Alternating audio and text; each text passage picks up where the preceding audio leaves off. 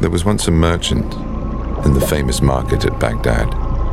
One day he saw a stranger looking at him in surprise, and he knew that the stranger was death. Pale and trembling, the merchant fled the marketplace and made his way many, many miles to the city of Samara. For there he was sure death could not find him. But when at last he came to Samara, the merchant saw, waiting for him, the grim figure of death. "Very well," said the merchant. "I give in. I am yours. But tell me, why did you look surprised when you saw me this morning in Baghdad?" "Because," said Death, "I had an appointment with you tonight in Samara."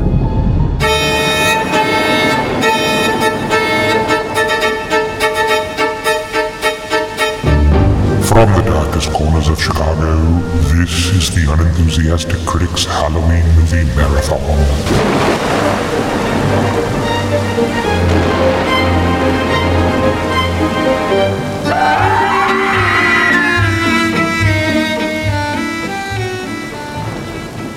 Hello everyone and welcome to the Unenthusiastic Critic. I'm Michael McDonough. I write about film and television at unaffiliatedcritic.com. With me today, and looking at me almost as if she somehow knows exactly what's about to happen, is my lovely wife Nikia, also known as the Unenthusiastic Critic. Hello. How are you today? I'm okay. On today's episode, Nikia and I are continuing our 2019 Halloween movie marathon with her first viewing of a film that's almost universally recognized as a masterpiece, Nicolas Roeg's Don't Look Now from 1973. But Nikia, before we get to the movie this week, I thought we would take a minute to continue our ongoing project of identifying the source of your pathological aversion to horror. Okay. Last week, we talked about various horror genres that you particularly like or dislike, and I think we accidentally invented a new Myers-Briggs type personality test based on horror genres. And we determined that you are a PPK. Yes. You like the paranormal, you like psychological horror, and you like killers. Sure. All of which, coincidentally, feature in our film this week. So you should have absolutely no excuse for disliking it. I can always find a reason, but okay. But I wanted to delve a little bit today into one of those P's, which is the paranormal. The main character of Don't Look Now is a skeptic. He doesn't really believe in anything paranormal. And no spoilers, but that usually comes back to bite people in the ass in horror movies if they're slow to accept what's going on in the movie. And that made me think about the fact that you would not be slow to figure out what's going on. Well, you've made the argument that nobody in a horror film knows they're in a horror film, right? And that even as a spectator, I tend to think that I would know immediately, but were I in the situation, I would probably be slow to realize that. Right.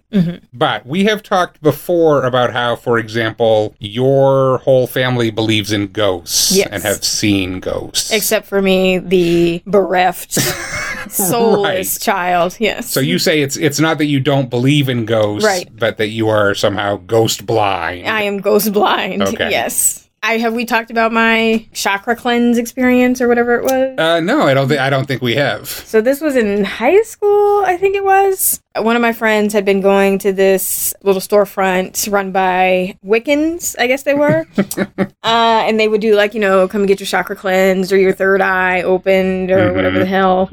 And my friend was getting her, it's not a procedure, but her services. And then one of the Wiccans came over to me and was like, "Oh, you have really strong energy." And so she sat me down in a chair and walked around me in a circle. And she said that I was... Is that part of the sales pitch? It's like, "Oh, you have really strong energy." I think it probably is. Because that's how they suck you in. That's how they get you. You walk into a hair cutting place. Exactly. They're like, "Oh, you have really great bone structure. We can do something with this." Let's chop your hair off. Yeah. I think it definitely... I didn't pay for anything in there. But so she did a little sort of circular walk around me. And then she said that I was surrounded by dead people. Oh, God. I had the... Is that a good thing or a bad thing? Well, she said it in a positive light. She said that I had the ability to talk to them if I wanted to, but I couldn't or wouldn't because I had a fist in my chest. Oh. A closed fist. That doesn't sound good. No, so I'm apparently too sort of tight to experience the supernatural. Okay, so see, this is why I wanted to talk about, because I think that is not completely far off from what's going on in this movie. Okay. So you have these gifts, and I have the gift. You somehow just don't allow yourself to use them. Apparently, I have a stick up my ass, and I am not allowing myself. Paranormally retentive. I'm paranormally, yes, exactly, yes. It is, Well, how do we unclench the fist around your heart? I probably would have had to pay to figure that out. Tap into your powers. Because I was just like, all right, I'm just going to walk out of here. Is she still there? Can we go back to her? Probably not. Do a follow-up consultation? But yes, so, I mean, what you hope for is that we'll have the, what was it, teen witch experience, where you go and you see the woman from Poltergeist, and she, gives you powers to be a hot chick in high school, and that was not what happened to me. I was just told that What are you talking about? You've never seen Teen Witch? I've never even heard of Teen Oh my God, Witch. It's a fucking classic. First of all, it's Blake Lively's older sister. Okay. Whose name I don't remember. I barely know who Blake Lively is. I certainly don't know nobody that she ever has wants an to be older called sister. Blake Lively's older sister, but that unfortunately I can't think of her name. Okay. But she plays the quote unquote nerdy girl in high school. She finds this witch, and the witch is the woman from Poltergeist who's like, this house is clean. Oh, shit, I can't remember that actress's name. She was great. And she shows her how to, realize her witch powers. And then she becomes a hot chick. She turns herself into the hot chick, and she makes it so that the popular guy likes her. It's like a magical makeover sort of movie? Okay. Yes. I wanna be the most popular girl. It's a whole thing. And the best part is that her, little mousy friend who's just this tiny Jewish girl, does this rap in the middle of the street with these. They're supposed to be street thug sort of dudes, but again they're white and dorky. But they're playing their boombox and they're doing this little rap beef in the middle of the street. What year was this classic? It has to be the 80s. Yeah, sounds like it. But it really is we have to fix that because you need to see it. I swear, every week I try to plan these little conversations and they never end up exactly where I think they're going to. It's sort of impossible to structure these things. Oh, fuck, I'm trying to remember the rap. I don't really give up about trying to top that. Top that. That's the vibe of the rap that they're doing in the street. So top that rap. Classic. Anyway. I also feel like we're just getting further and further away from the mood. Coming back to the point. Mm-hmm, yeah. That was not my experience with the Wiccans. Okay. I was just told that I had, I needed some lube. I need some spiritual lube to open myself up to the spirits. Okay. Mm-hmm. So this is sort of what I wanted to talk about because you believe in that. I guess that's my question. I do. So here's the thing. Because you know me, I don't believe in much of anything. You don't believe in anything. I'm pretty, right. Very what I can see.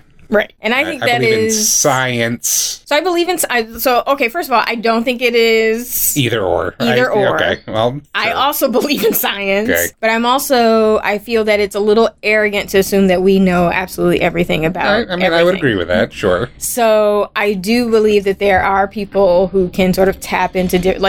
it's all energy, right? And so energy goes somewhere, and I do believe that there are spirits or ghosts or whatever you want to call it that some people can talk to and some people can see.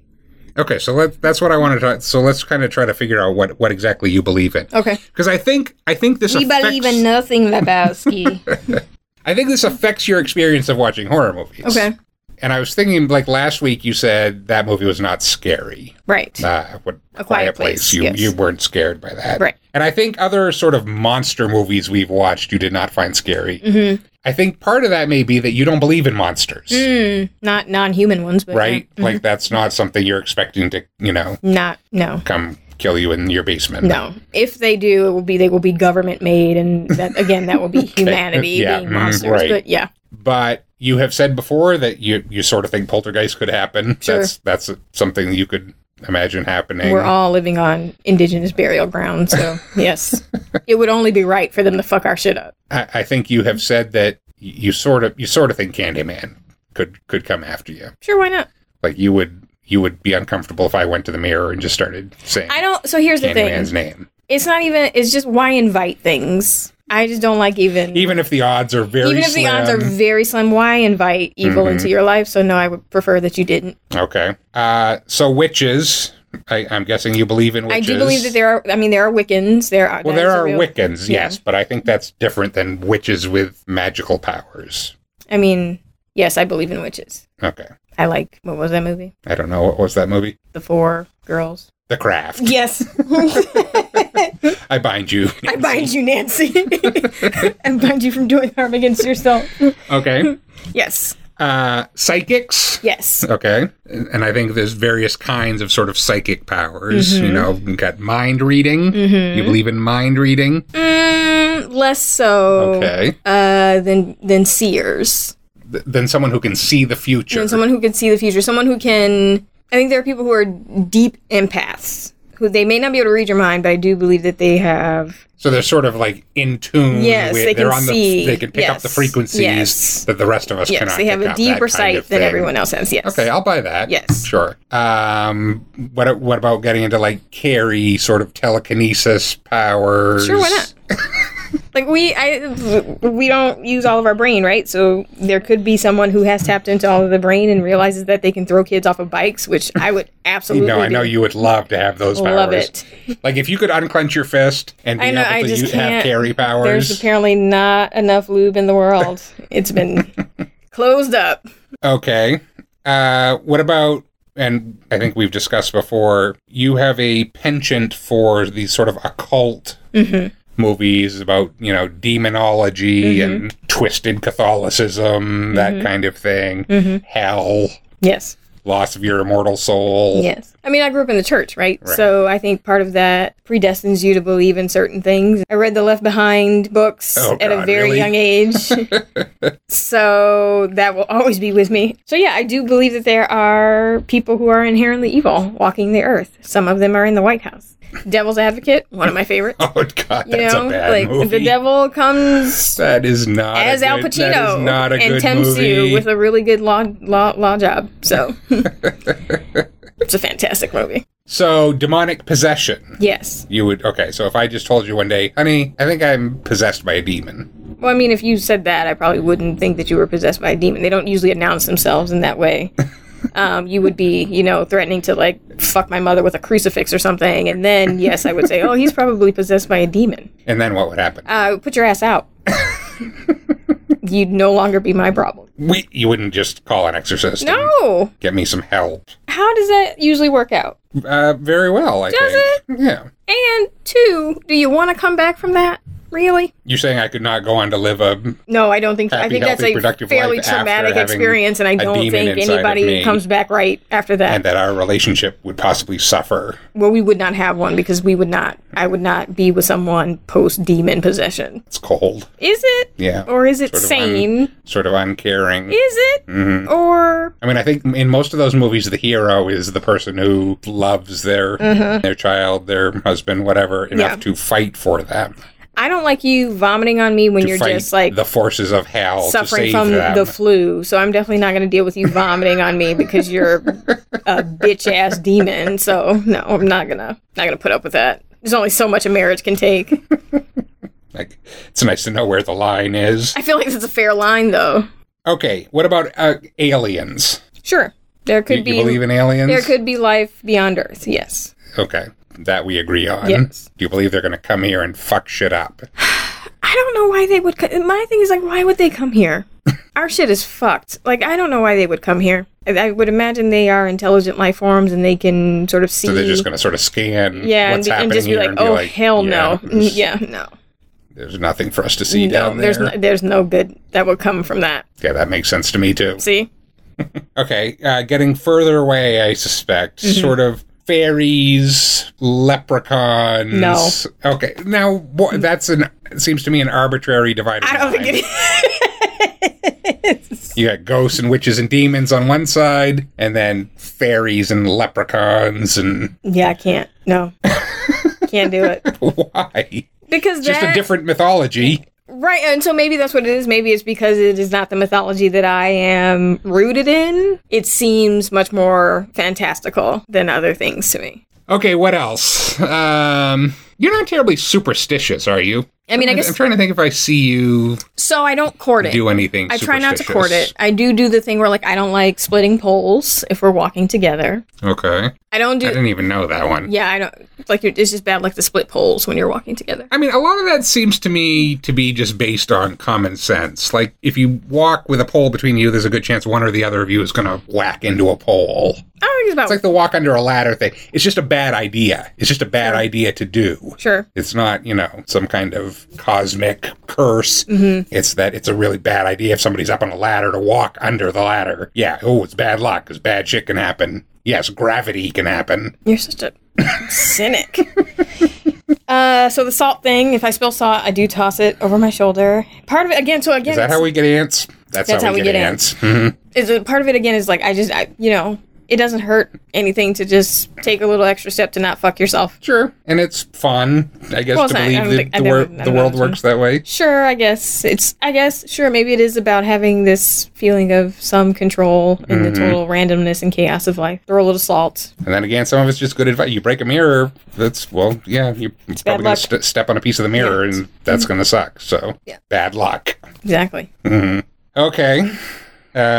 Reincarnation. It's a good one. Do I believe in reincarnation? Are you the reincarnation of inevitably an African queen? Why gotta be an African queen? Well, you don't have to be an African queen. I'm just saying most people, when they say they're the reincarnation of something, it's something awesome. Really awesome that they were. Nobody ever says I was, a drunken prostitute who died of syphilis in my previous life. So again, this is where arrogance comes into it. Mm-hmm. There are religions that do believe in reincarnation, and so... I'm sorry, who are you calling arrogant? I'm saying it's arrogant to think that we know all things, or that we... Okay, it sounded like you were accusing me of something. Well, you absolutely are arrogant.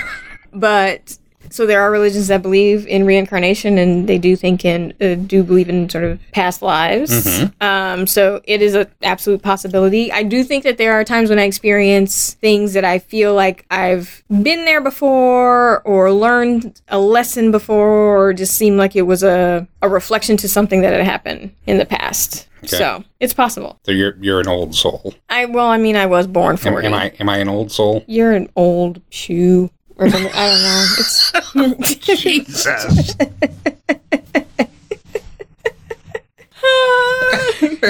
if that is true, then the hope is that you level up with every life. So I've pretty much hit my peak, I think. Then you started low.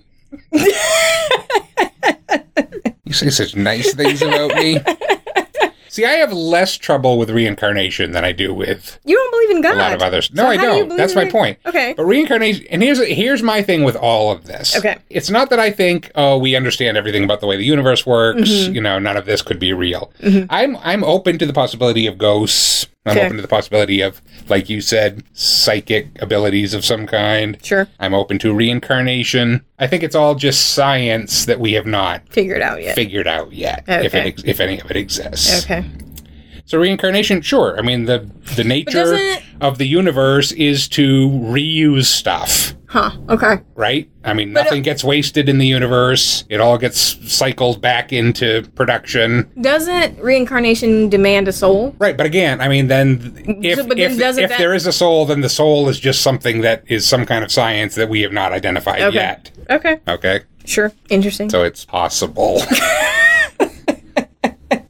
That's interesting. I'm actually surprised that you believe in that, because you don't believe in God, so I wouldn't have thought that you believed in the idea of It's more logical to me than God. God is really a stretch to me. But you believe in souls. I believe in...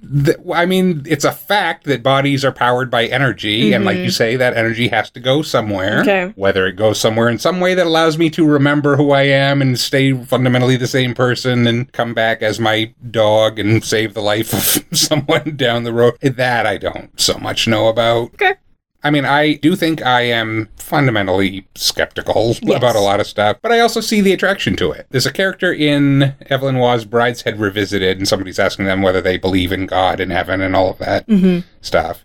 Sebastian, and Sebastian says, "Oh yes, I believe that. That's a lovely idea." And his friend says, "Well, you can't just believe things because they're a lovely idea." And he says, "Oh yes, I can. That's how I believe things." Which is not a bad way to go through life. Do I believe that there are aliens out there? Yeah, I like the idea of that. So sure, why not believe it? It doesn't hurt anything to believe it. Okay. It's a lovely idea. Is that why you don't believe in hell? Because it's not a lovely idea? Hell? Yes. Steven, wouldn't it be a lovely idea to think that there's a place where shitty people go and are punished for being shitty? Yes, there is. It's called Washington, D.C. Okay. Okay, anything else? No, that's everything I believe in. That's everything you believe in? That's everything Those are all of your beliefs? Those are all of my beliefs. I believe in that. I believe in good meals, people that you don't have to try around, believe in being a good person, and wearing good clothes while you're being a good person. That's your core belief there? Those are my core beliefs. That is the Tao of Nikia. I think you can go a long way on that. I feel like that's a pretty solid foundation. Dana, after all you've seen, after all the evidence, why can't you believe?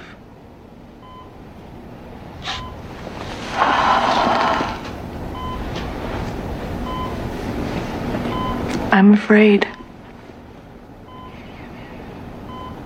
I'm afraid to believe. Okay, so once again, we are going to watch Don't Look Now this week. Do you know anything about Don't Look Now? Other than what you just sort of alluded to in the beginning, no. Okay, so you've never heard of this movie? No. All right. I think that's a good thing. I don't think I'm going to tell you much about it. Okay. I think this is a good movie to go into fairly cold. Okay. Do a little background up front just to sort of justify why we're watching it. As I said, directed by Nicolas Roeg, and I think the only one of his films you've seen, I think, is an atypical Roeg film, which is 1990's The Witches. I love The Witches. Yes, that's a classic. Okay. I think that's not his typical thing. Okay. That was sort of a children's movie, right? Yes, but it is terrifying. Okay.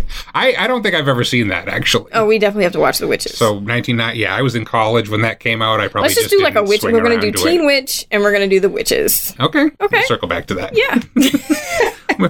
The only other movie of his I thought you might have seen, just because I know you are a fan of its star, is The Man Who Fell to Earth with David Bowie. I have seen that. Okay. Yes. Bowie's very pretty in it. Yes. Well, Bowie was very pretty. He's very pretty. That's a weird movie. Yes, it is. Okay. Okay. So that might give you a little more idea what to expect from this one.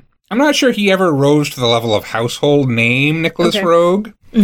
But as David Thompson wrote in Roeg's obituary last year on the BFI's website, Roeg was, up until his death, defiantly regarded by many as Britain's finest living director. And Thompson says, not that Roeg's films ever seemed calculated to score highly at the box office or ingratiate themselves with audiences. His achievement was more in the nature of provocation and exploration, looking into the darkest recesses of human behavior, and never taking any easy route through narrative cinema. His particular obsession with playing with time and editing through association of imagery rather than classic mise-en-scène gave rise to the much-used critical term Roegian. His films got under your skin, made you feel emotions you might prefer to block out, carried you into a dream state where you saw the world in a different and challenging way. So that's what you have to look forward to this week. Sounds interesting, at least.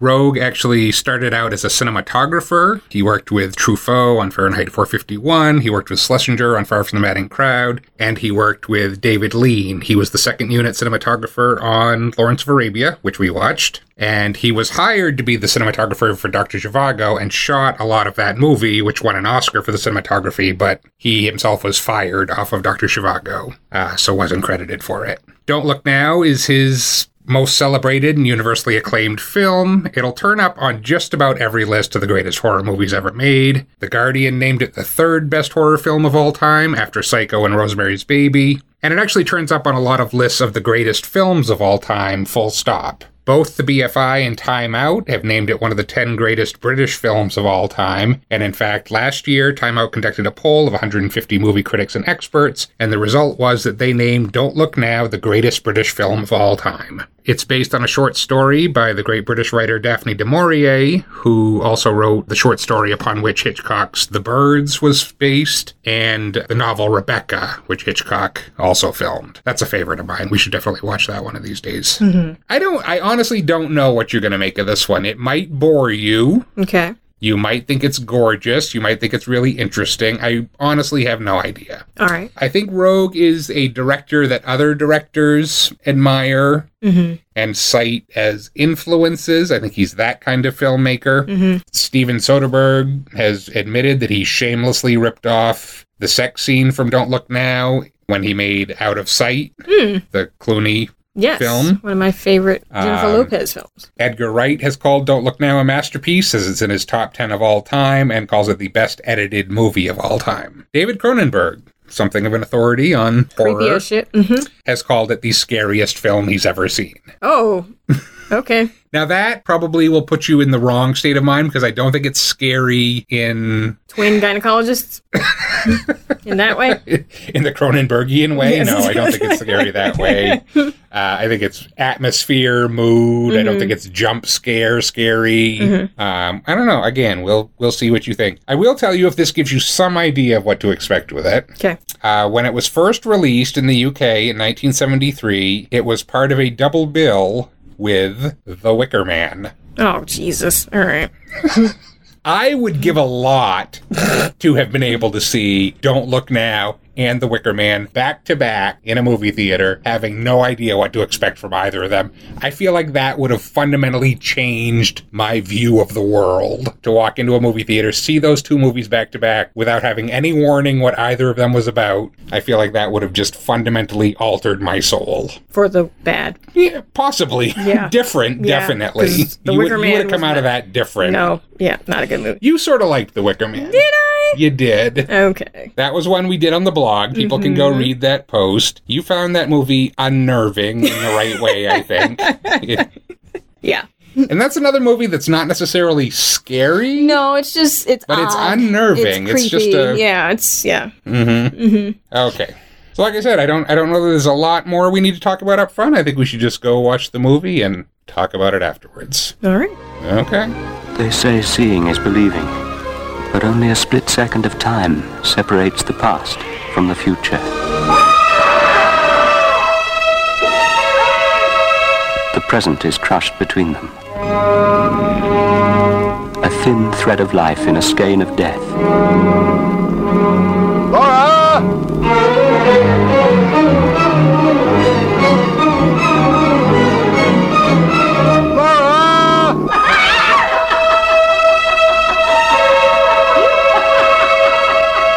Where are you? Who are you looking at? I don't know what's happening.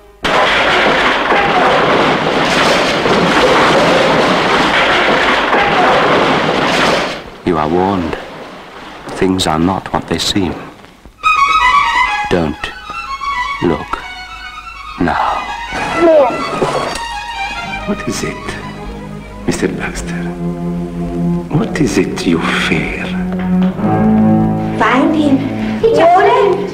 You must find him. You must warn him back. It was a warning. It was Christine. She was trying to warn us. Your life is in danger while you're in Venice. What is it you fear? Christine is dead. She is dead.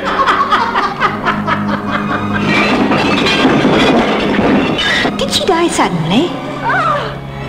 Laura! Laura! John, I wish you'd believe me. What did she say? What did she say? She is dead. You must find him. Dead, dead, dead, dead, dead. You are warned. Things are not what they seem. Don't look now.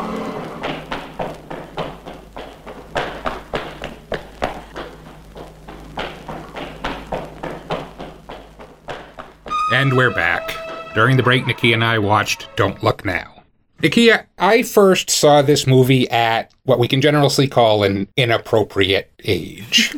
I distinctly remember watching this alone late at night at my grandmother's house. My grandmother had cable. We did not have cable, so it was always exciting to go to her house and watch the cable channels. And I came across this alone late at night and watched it. I don't even remember if I watched the whole thing, but I definitely saw the ending, and it traumatized me. And this is a side note, but I think there's an experience that my generation was the last to have because we were the last pre-internet generation. I didn't know what this movie was. I may not have even known the title. I couldn't look it up online and find out what it was about. I just remember that ending. I remember describing that ending to my friends. Like, I watched some movie and then there's this red thing at the end. It haunted me for years, probably, until I actually found out what this movie was, you know? Mm-hmm. You probably didn't have the same experience this time with it. But let me maybe start by asking you, let's question the premise here. Is this a horror movie? Did you react to it as a horror movie? I think so. I think it is a type of horror movie in the sense that it is sort of referring back to that horror film genre breakdown chart that we referenced. Right. I think that was the last episode. Yeah. On the Quiet Place episode, we talked about that. It might being a PPK, which is paranormal, psychological and killer. Mm-hmm. So I promise you this was all three. This is all three. So I do think that it qualifies as a horror. I think aside from the ending, it's a less traditional sort of horror film. Right. That's what I was wondering, is if you take that ending off, would it still end up on all the horror movie lists? I mean, that's an interesting question. I think the ending is probably what does sort of solidify it as a horror versus sort of a psychological thriller. Mm-hmm. But I do think that over time, we've probably just expanded our thinking around what a horror film can be. Because even if you take off that ending, you could make the argument that this is a horror film and it's an exploration of how horror manifests out of grief. Mm-hmm. Yes. Yeah, I think that's one of the reasons it ends up on lists of just the greatest movies, having nothing to do with the horror genre. I do think it's a tremendous exploration of marriage, and I think it's a tremendous exploration of grief. So how did you react to this? What did you think of this overall? I enjoyed it. I'm still not sure whether or not I liked the ending. Okay. The ending seemed a little atonal to me, and almost, I don't want to say cheapened the rest of the film, but I think I'm still not quite sure where I fall with the ending. Okay. But otherwise, I thought it was beautifully filmed and difficult and challenging in terms of what we expect from sort of traditional narrative storytelling. But yeah, that ending, I'm not sure. Okay. Well, we will definitely talk about the ending. I will tell you, Donald Sutherland agreed with you, at least at first. Okay. And Donald Sutherland loved Roeg. He said making this movie was the greatest experience of his life. He actually named his son Roeg. Oh, wow. He has a son named Roeg Sutherland, named after this director. But he has said that he challenged Nicolas Roeg on the ending. He said, I don't think, I don't like the ending. I don't think that's how it should end. And Roeg said, do you want to make this movie or not? Fair. Which I love. Totally fair.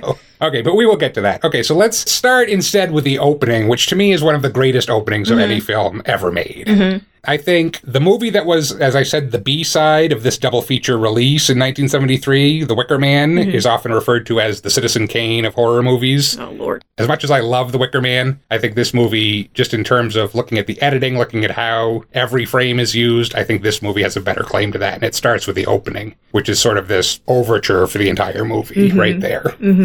Yeah, I mean, it's definitely sort of throwing the audience off its square from moment one, because we do open on this sort of bucolic scene of two little children, one little girl in her very cute little red raincoat.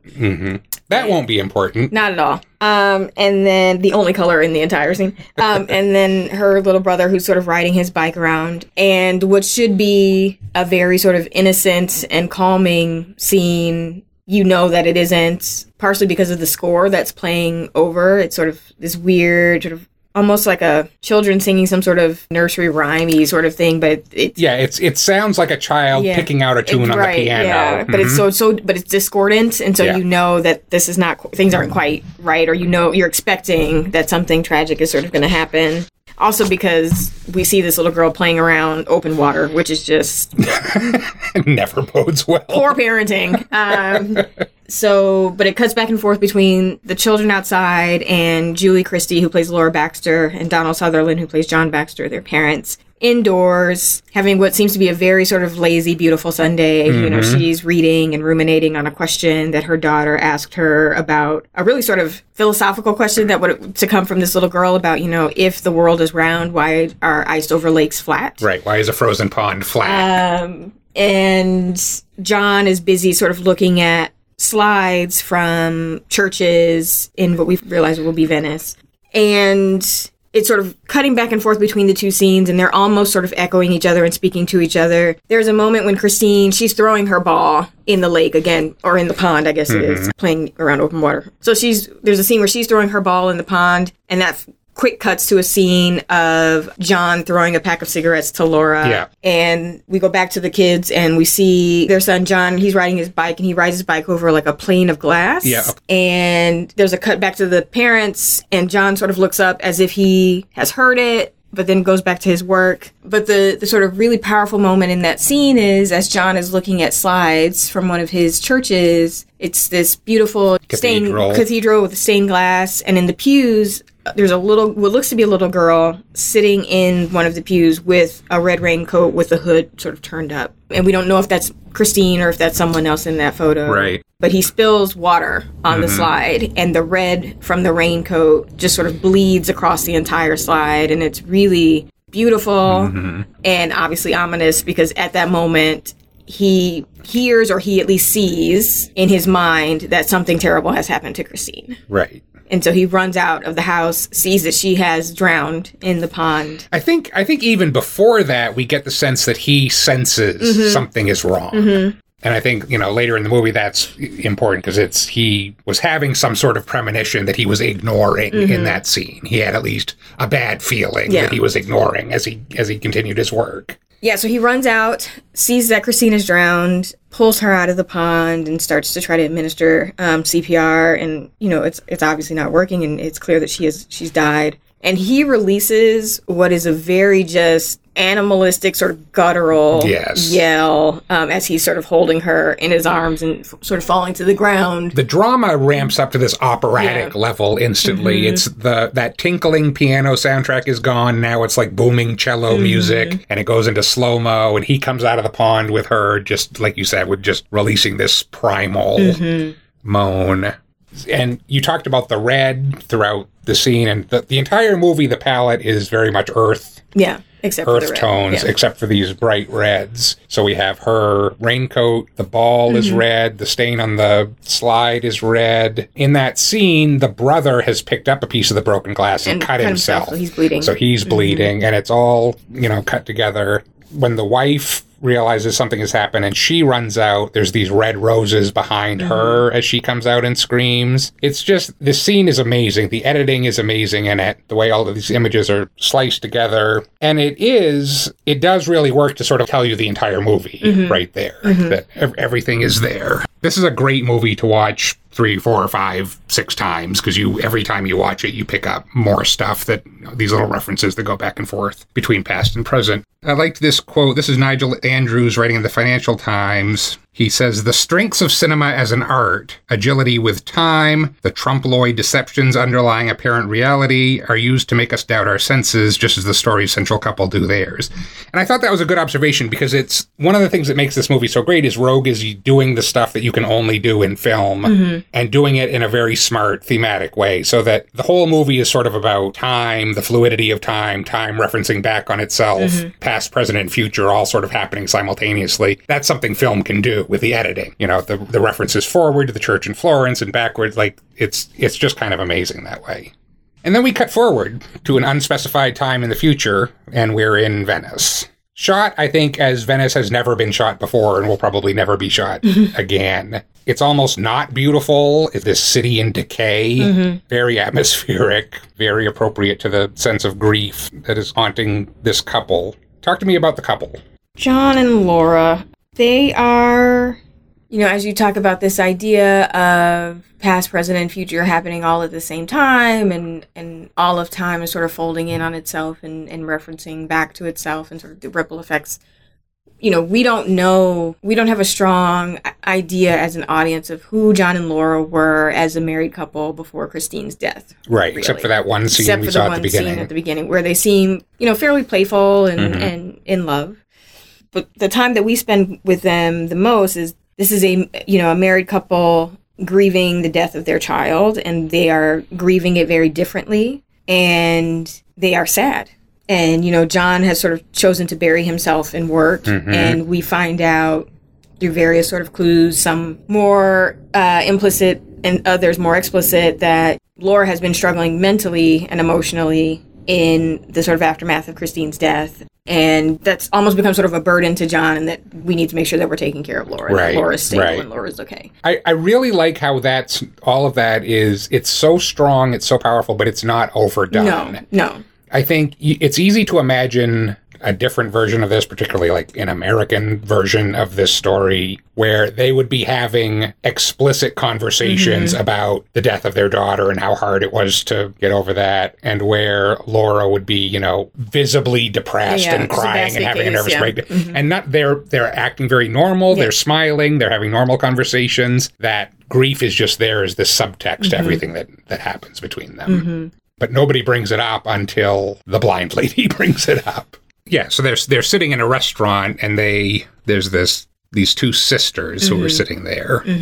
And actually, John, and this is something that will come out throughout the movie, John sets the story in motion by it's cold in there, and he tries to close the window, and another window blows open, and it ends up blowing something into this woman's eye, and they're stumbling to the bathroom to try to get the thing out of her eye, and Laura goes to help them. That's what sets the story in motion. So it was John's actions that set the story in motion. Just, you know, supporting this whole kind of fate, inevitability sense that we have of this.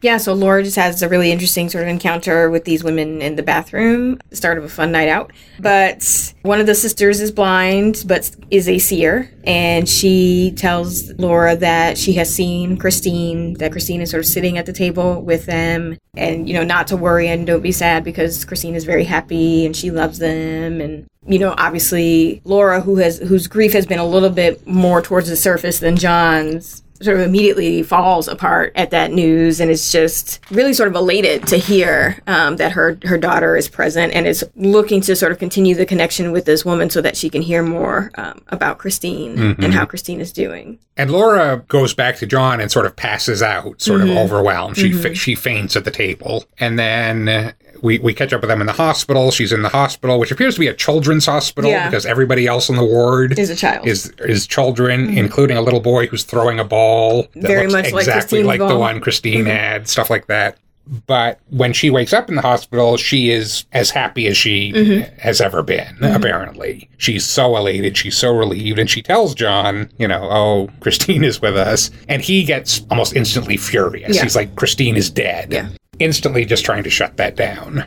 And this is something I wondered about, do you think there's a kind of male-female thing going on in this movie about, you know, men are rational, women are more emotional / more spiritual kind of thing?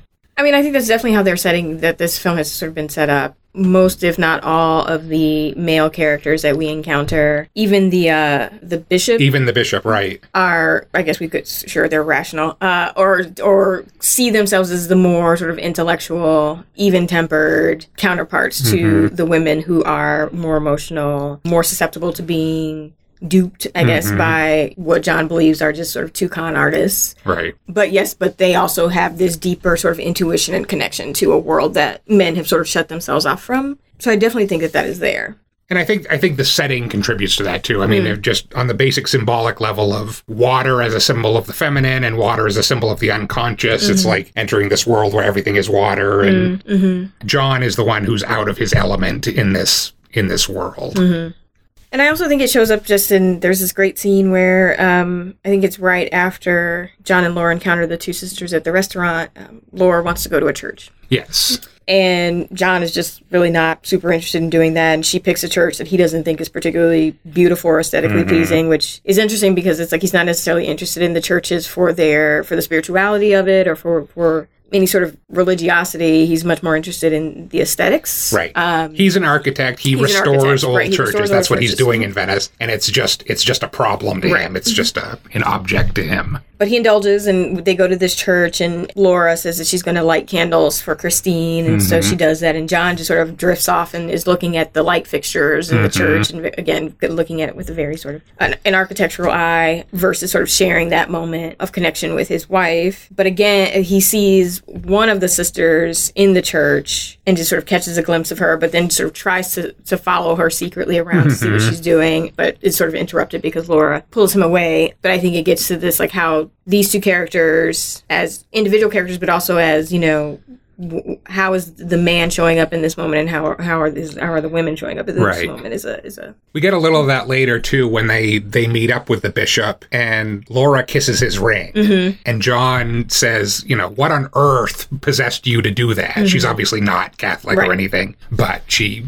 again, it's just that relating to spirituality and religion in completely different ways here. Yeah. And moving in different directions as they deal with their grief, which, as you said, he is not dealing with, and she is all of a sudden. She wants to talk about Christine. I think a little later is when she first meets up with the sisters again, and the sisters ask her about Christine. Like, how did she die? And I think the other sister tries to shut it down, like, oh, don't ask her that. Yeah. And Laura says, no, I want to talk about it. Yeah. And she says it like she's surprised to find out that she does want to talk about it. But it's all coming out in a more healthy way now for her. And John never talks about it. Right.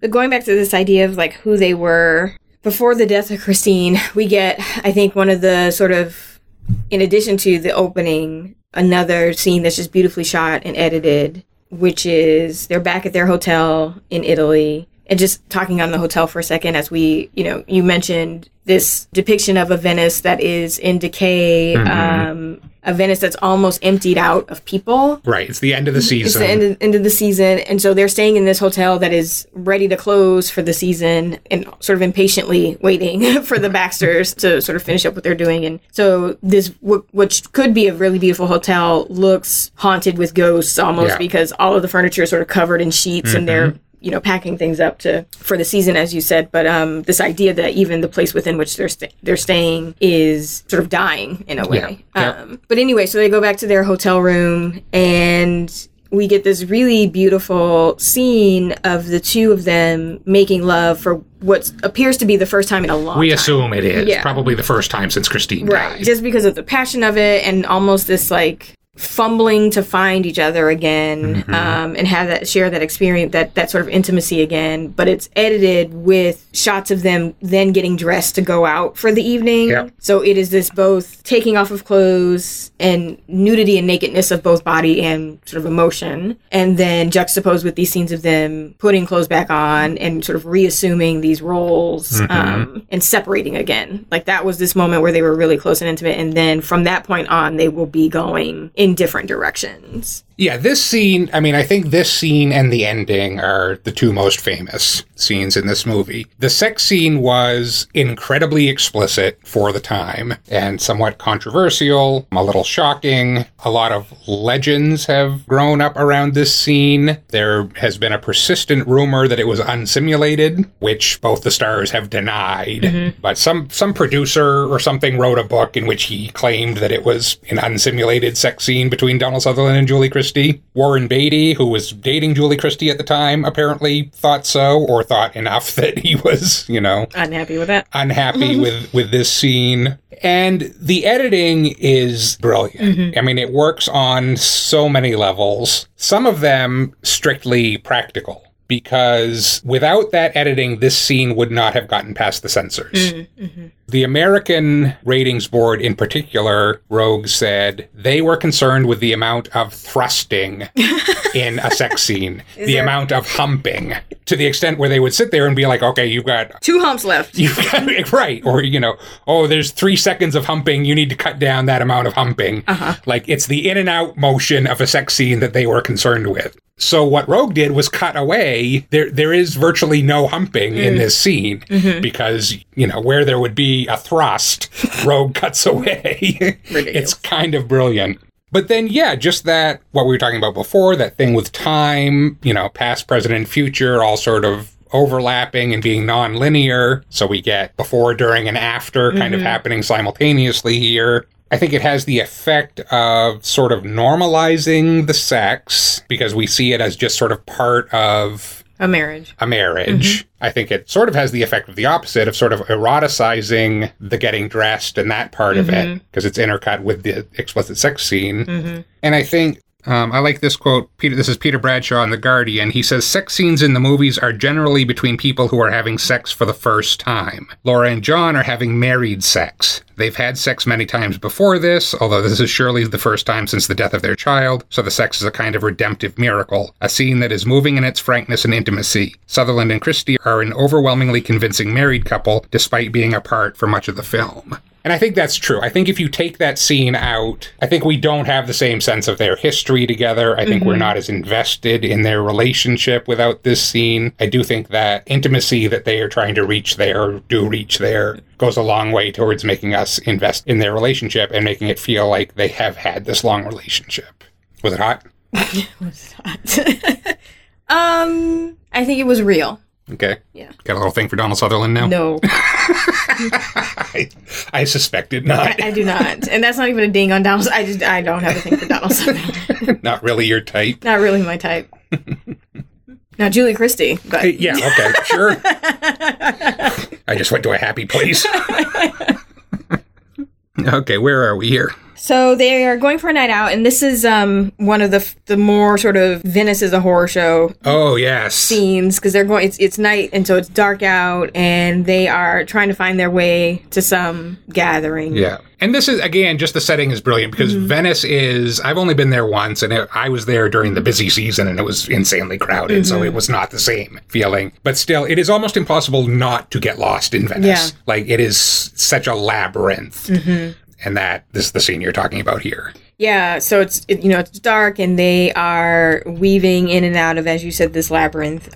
Coming to these dead ends where you meet the canal, and there's one moment where they come to the canal, and there are these sort of rats, and John has this moment of sort of deja vu where he says, "I feel like I've been here before." Right? Do I know this place? Right. And then there are moments when he and Laura sort of go off in separate directions and are talking to each other across the canal, trying to sort of find each other and find this destination that they're supposed to get to. Which, again, metaphor! Yes. And in all of this, he sees a figure in a red raincoat, or red coat, run through. Yeah, a small figure in a red hooded coat. But he and Laura eventually reconnect, and then they find a busy street with people, and it really is like literally around the corner, all this life and stuff was happening, and they were just sort of lost in their own little world of darkness and solitude. But it is Venice at its most scariest. And we hear a scream during that scene. And have we found out yet about the murders, or has that come later? I don't remember. We know that there have been murders. Okay. Yes. The murder story is this kind of thing that just sort of happens in the background throughout this movie for most of the movie. I think we're on a gondola going down the canal, and we see police up in a balcony dusting for fingerprints. And then much later in the movie, we see them pulling a body out of the canal. So yeah. Death is always present in this Yes. film. But in the interim, Laura has gone back to talk to the sisters because she's in sort of desperate need to stay in connection with Christine. And the sisters have told her that John's life is in danger as long as he stays in Venice. And he is obviously not heeding that warning and brushes it off again as just two con artists trying to say whatever, like they say anything. And they say John has the gift. And he doesn't know it, and he's resisting it. Right. Which, we've sort of gotten hints of that already. I mean, I think that's ultimately what the movie is about, and I think it's one of those things that works on several levels. It's just about that thing we were talking about before about men just being rational and resisting intuition and resisting spirituality and all of that.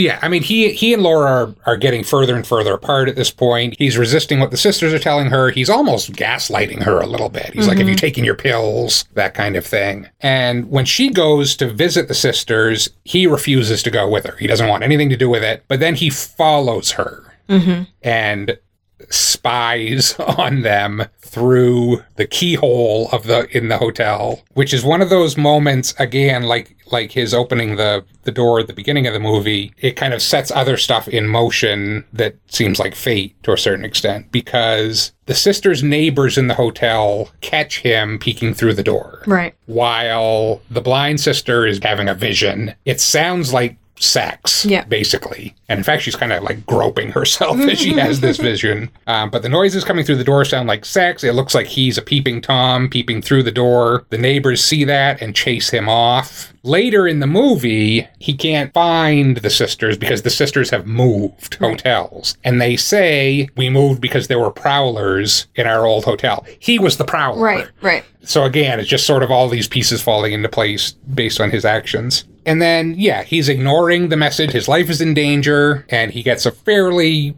direct sign of that as he's working in the church. Yes, so he is back at the church working on the restoration. The bishop has brought him these sort of special tiles so that he can complete this mosaic. And he sort of crawls up the scaffolding and, he's taking the tile and putting the tile up against the mosaic and studying. And the entire time, I think the audience knows that shit's going to come down because it's just, it's rickety as shit. Yeah. But then again here, Roeg utilizes some brilliant editing in that there we see a shot of a wooden beam falling down. Yeah, it's amazing. Towards John on the scaffolding, but then the next shot we're back in John's perspective, and there, that is nowhere in sight. And then it just sort of comes crashing down on him. And we should mention the editor's name is Graham Clifford, and he's fantastic, the work he does here.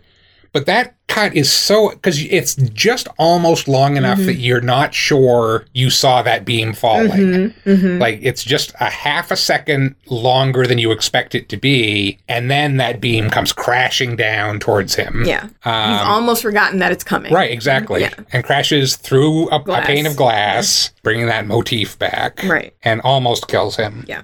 And this was a scene that Donald Sutherland, it's very obvious from the film, did his own stunt there. He did it because the stuntman, his stunt double, refused to do it. That's ballsy. Because the stunt double looked at it and said, this setup is not safe. The way you guys have this set up, I am not doing this. I'm going to fall to my death. Good for you. To the marble floor. And they had the church for one day. Roeg was like, what the fuck are we going to do? And Donald Sutherland said, I'll do it. And he said, he wasn't really hanging freely because he was attached by a line that went up his arm. But he said he talked to people later, stunt people later, and they said, what kind of line? And he told them, it's like, that's not, like, you're lucky you're not dead. This is why we got to use because the way he was spinning is like that line should have snapped and you should have fallen to your death to the marble floor below. So it's a very effective scene because it's very convincing that he's in danger. But yeah, for the character, that should have been a warning that, you need to pay attention to this shit. I don't know how you can get more of a literal thunderbolt from God telling you things than he gets there. Immediately after that, he goes for a walk with the bishop to sort of collect himself. And they come to the canals. And again, the police are pulling a body, this time an adult woman who could very easily be Laura or, somewhere out of the canal. And he has a flashback to Christine in that scene. Yes. And I think he does say something like, we should go, or we shouldn't be here, because it's very clearly upsetting to him. But it's clear that that feeling of just sort of, again, impending doom or death is there with him. Oh, and okay, so we skipped over a part here. We skipped over, Laura has left at this point. Yes. Because they got a phone call from their son's school. He had an accident. Laura left to go back and be with him. So John, believing himself to be alone in Venice, right after the scene you were just talking about, a barge passes on the canal on which Laura and the two sisters are standing. And what the hell is Laura doing here? She's supposed to be back in England. Right. And so he goes back to the hotel and he says, hey, has he checked out of the hotel? Yeah, the hotel's closed. Right, the hotel is closed. Yes. Right. So he goes back and says, hey, have you seen my wife? And the manager, like you said, just wants to be done for the season. He's like, no, senor, we're closed. Get the fuck out of here. I haven't seen your wife. He goes to the police. The police listen to him. They do like a sketch of the sister, the blind sister. The police don't seem particularly interested. The guy playing the police officer spoke no English, and he was just doing his lines phonetically. Didn't really know what he was saying, which I think contributes to that disconnect. It's a really odd interaction. Yeah. And that's interesting because it maybe adds something to the scene that wasn't necessarily meant to be there, because he seems to be both mocking John in a way of just like a little bit in disbelief of just like, what is this? But also invested in something that we we aren't clear on. Because if you see the drawings that he's doing the sketches sort of in real time as John is talking to him, but one of the sketches gets very demonic in the way that he's drawing. It's just very, like, it becomes inhuman, the thing that he's drawing. But it's clear that he seems to be making some reference to something else. And so I think what we realize as an audience is he's thinking, okay, well, maybe these are the people that are responsible for all the murders that have been happening. Right, exactly.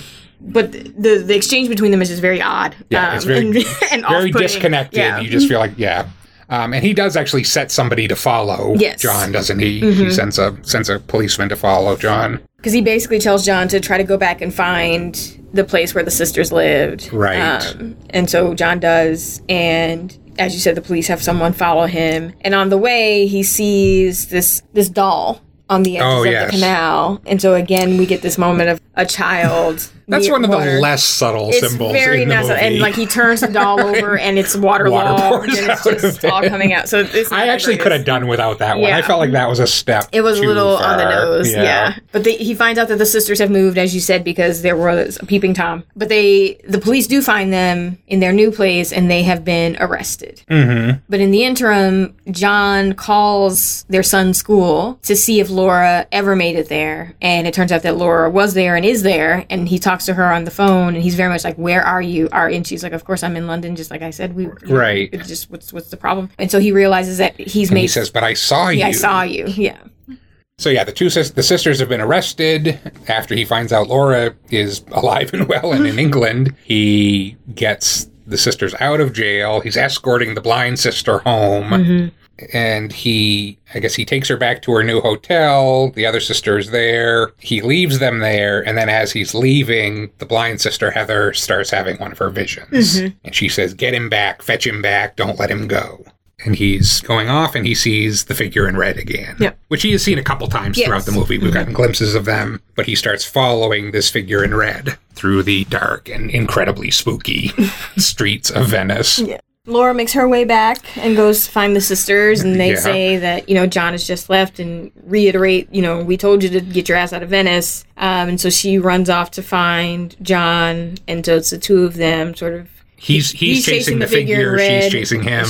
Laura's chasing John. And again, we have this sort of ramping up of the cinematic drama here. The music comes up, we get this fog that comes up. It starts to get much more horror movie at the end here in this final sequence. That figure just keeps darting around corners just out of sight of him. It's a fantastic sequence.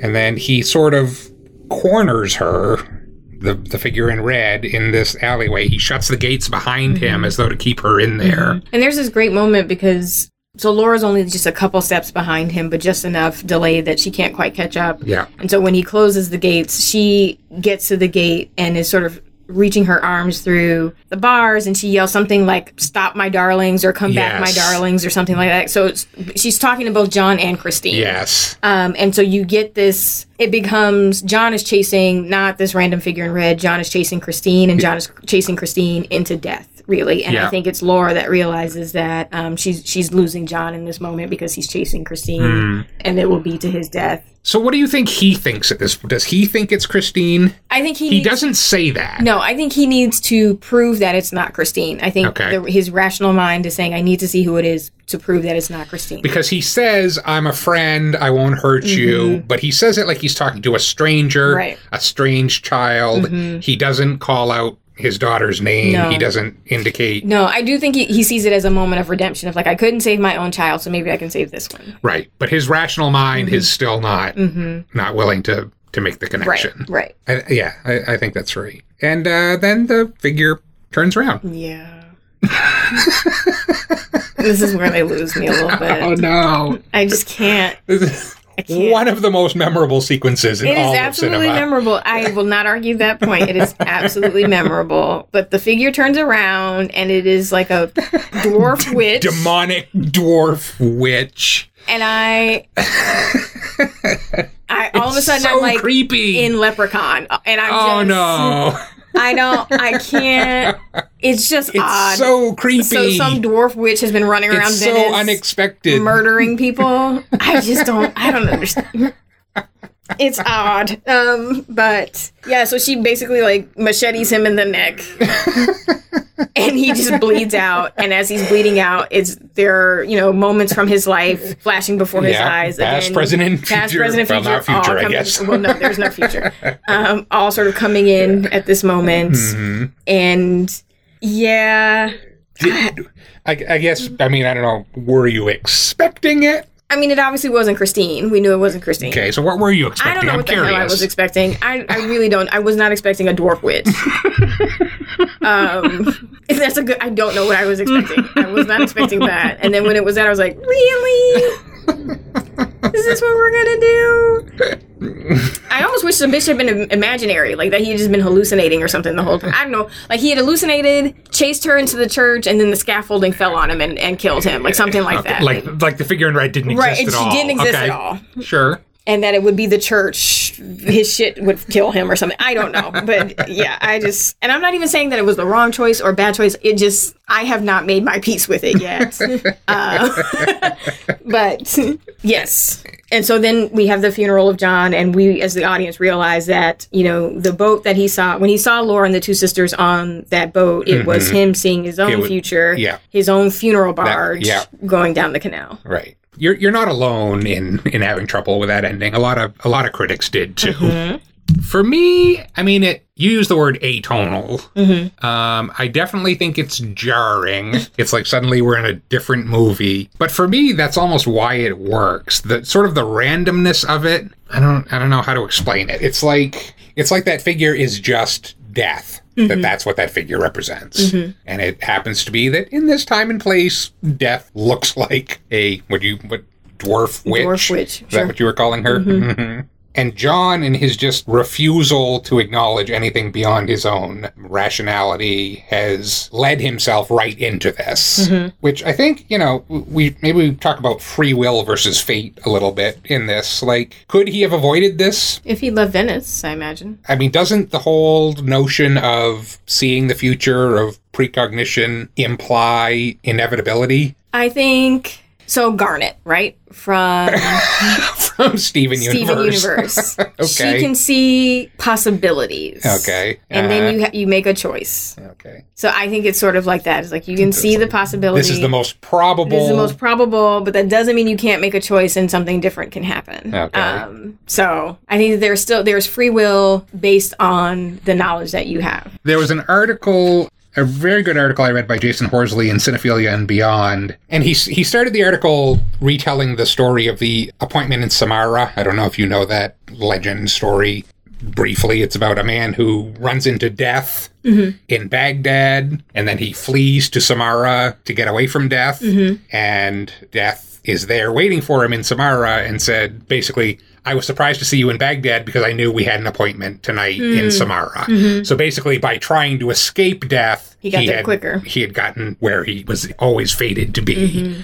So the effort of trying to escape fate is the fulfillment of fate, which I think is something we see in a lot of stories. Mm-hmm. And to me, that's kind of what's going on here. I'm not sure, because we never see him leave Venice, so we don't know. Right, we don't see him try to... Right. Escape fate. So here the fatal flaw is his unwillingness to listen to his own inner voice, his own intuition, to deny, if we are doing the sort of male-female sort of duality, to deny the female in him. Right, the feminine. Yeah.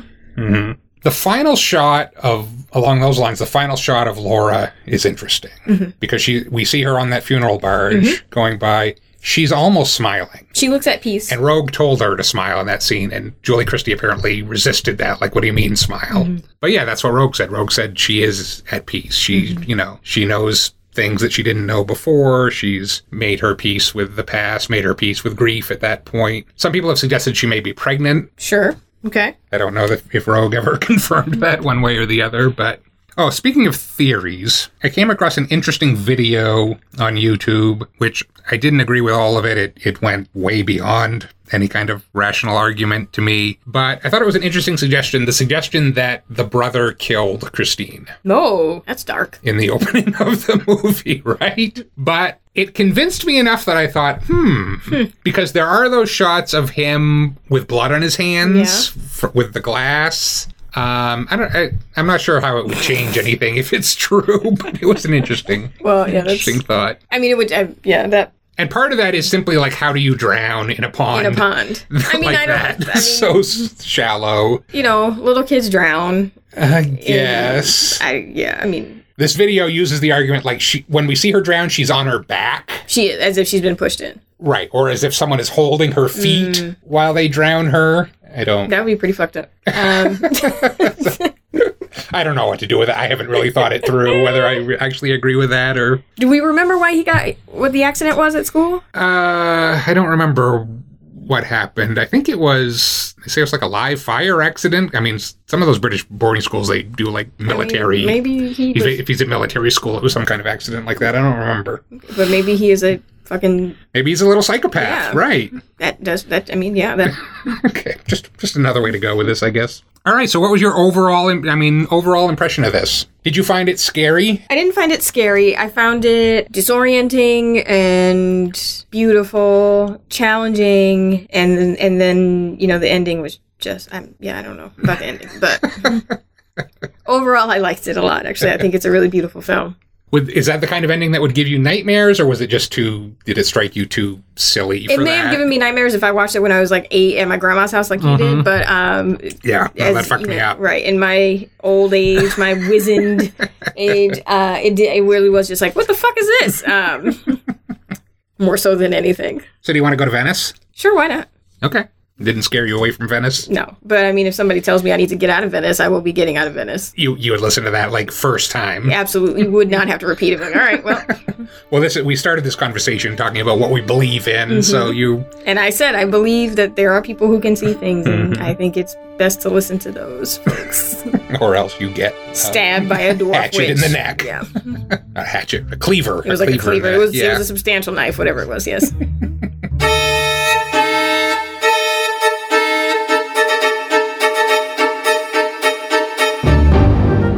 That's our show. We want to thank you for listening, and we hope you'll join us again next week as our Halloween movie marathon continues. Nikia, there are some films, like Don't Look Now, that I think we should watch because they're universally respected cinematic masterpieces. And then there are some films that I think we should watch just because I need you to be aware that they exist so that I can, make references to them so that they can become part of the shared vocabulary of our marriage. This is going to be some trash. Okay. Last year, Sleepaway Camp was one of these films. Mm-hmm. And next week is another one of these films. We're going to be watching Dario Argento's Phenomena from 1985. Okay. This is a movie about which I'm sure you know absolutely nothing. Nope. Okay. I will tell you, this is a movie in which Jennifer Connelly has a telepathic connection to insects, and that is not in the top 5 weirdest things about the film. What value is there in having a telepathic connection to insects? You can communicate with insects. You can control to what end? Insects. To do what? I guess we will have to wait and see. That's about as useless as Hawkeye in Avengers. The fuck am I going to do with that power? With bows and arrows? Yeah, exactly. It's a really odd comparison. Because I find him useless. I don't understand his value add. And so I don't understand the value add of this. Of being able to control insects? Yeah. Insects will fuck you up, man. I suppose. Okay, you wait and see. Okay. For those of you watching along at home, Phenomena is currently streaming free for Amazon Prime members and members of Shudder, and it's also available for anyone to watch on Tubi with some limited ads. In the meantime, you can find us on the web at unaffiliatedcritic.com, where you can subscribe to the podcast, download earlier episodes, find our contact or social media links, or make a donation to support our work. As always, we encourage you to leave a comment on the show or suggest a film Nikia desperately needs to see to make her life complete. Until next time, remember, true love means subjecting your partner to movies they really, really don't want to watch.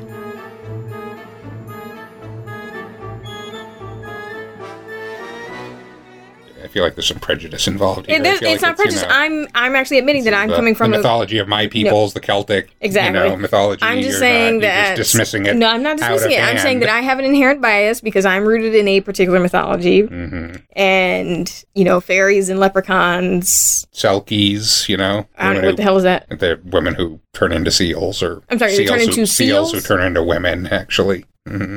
The hell? Why do they turn into seals? I actually think they are seals that turn into women. I think it's kind of like mermaids, only they're seals, and they can assume human form, and I think usually in the myths sort of marry a human man. So they're seals that can turn into women. Seals. And then they can marry human men. Yes. And do they remain human women, or do they... Well, that's where it gets complicated. So this whole thing where the man has to keep their seal pelt hidden, and if the Selkie finds it, then they can go back to the sea and turn back into... So in a way, it's sort of like kind of slavery, indentured servitude. Right? That's like taking somebody's passport. I'm not an expert on the mythology here. I'm just saying that that's... Why are we so weird about the aquatic shit? So, like...